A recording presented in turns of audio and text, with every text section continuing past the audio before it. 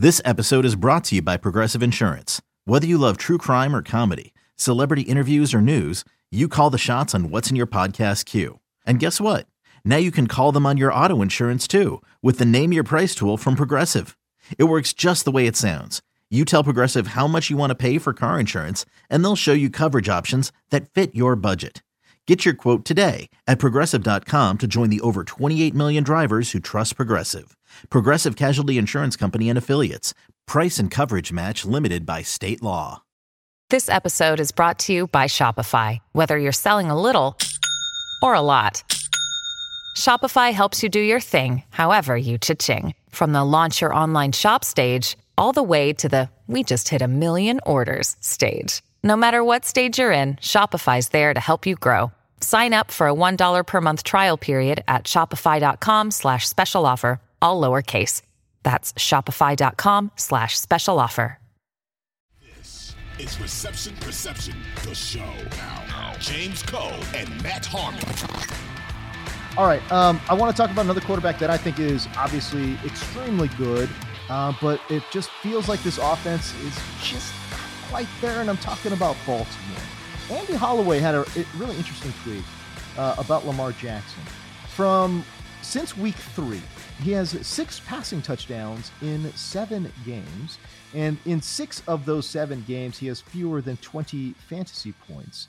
The TV person in me wants to ask, again, a good talking points topic is Lamar Jackson done as a top 5 fantasy quarterback? Yeah. Okay. That's the TV side in me coming out. But no, but again, I just think from a realistic standpoint though, like, is it Lamar?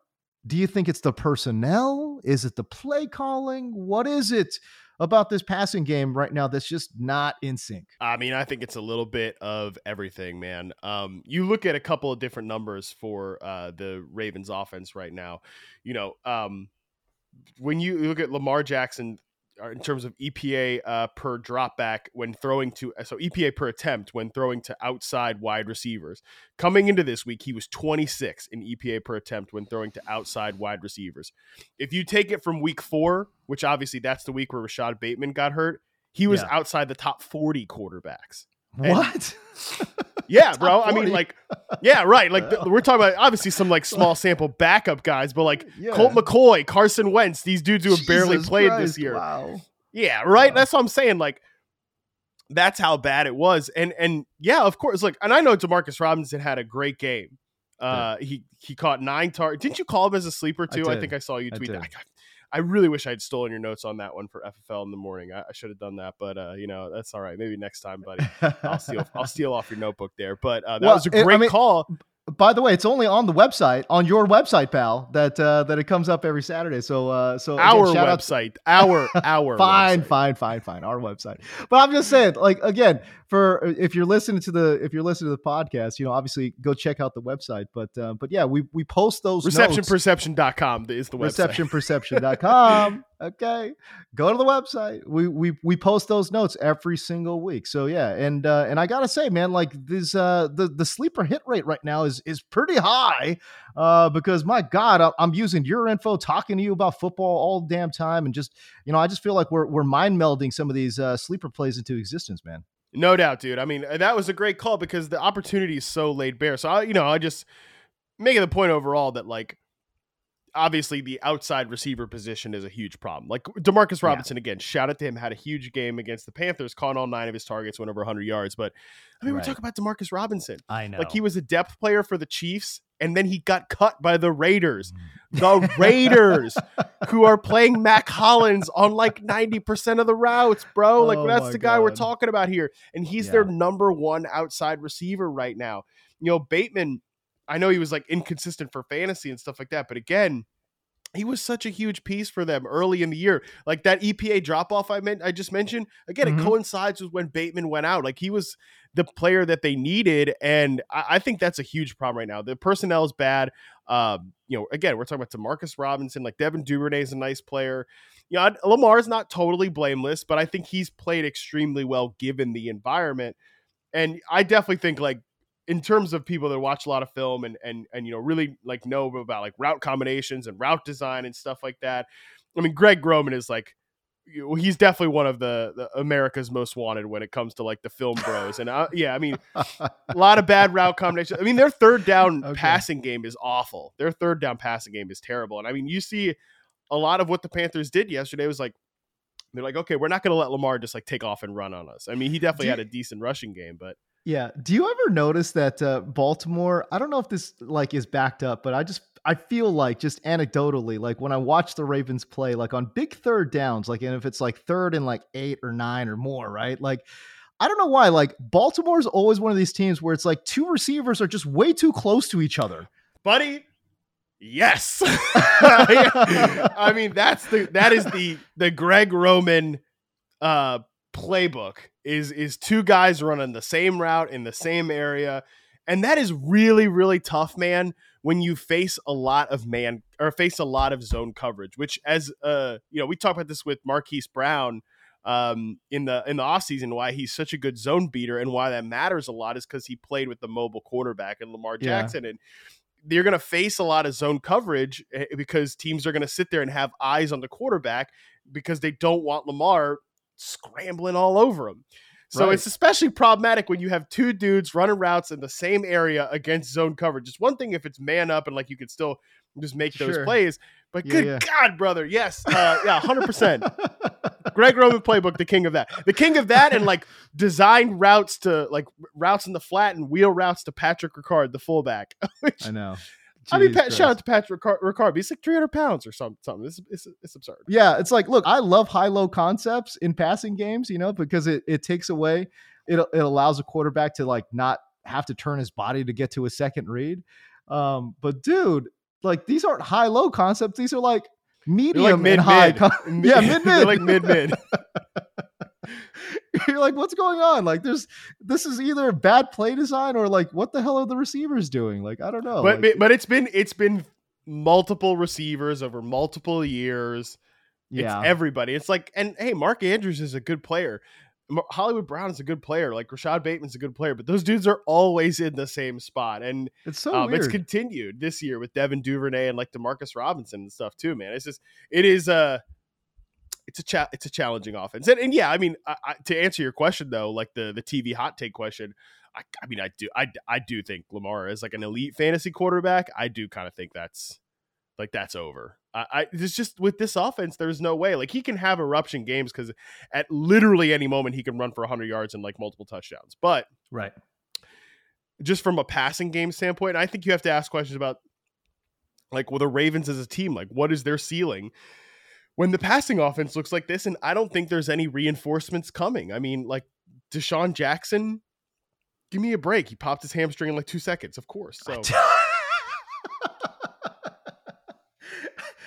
like, talk about the most predictable outcome in the history of sports. It's like, oh, Deshaun Jackson, who hasn't played in forever. He's like 36 years old, and you're asking him to run go routes at full speed. It's like, dude, come on. Of course he's going to get hurt. Like, what?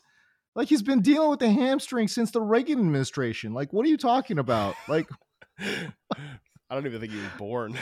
But yeah, no, it's crazy when you look at the game log here for Lamar Jackson. He had 3 touchdowns against the Jets, who we now know are really good, right? He had 3 touchdowns against Miami, which their defense is and especially early on was really bad actually, because Xavier Howard was banged up. But then he posted 5 freaking touchdowns against New England. What? That's wild to me. And then ever since then, starting in week 4 and beyond, just one passing touchdown. In week 7 against Cleveland of all teams, he had 0 touchdowns, 0 zippers. Like, what happened here? So it's curious to me that like, what the hell happened from the early part of the season to where we are right now, where it seems as if it is a little bit of a struggle for Lamar to get to shake loose, I mean, Bateman, I would keep coming back to that. And obviously I'm a fan of Bateman as a player, but week 4, that's when he got hurt. That's when defenses realize we have no one that we need to respect as an outside receiver.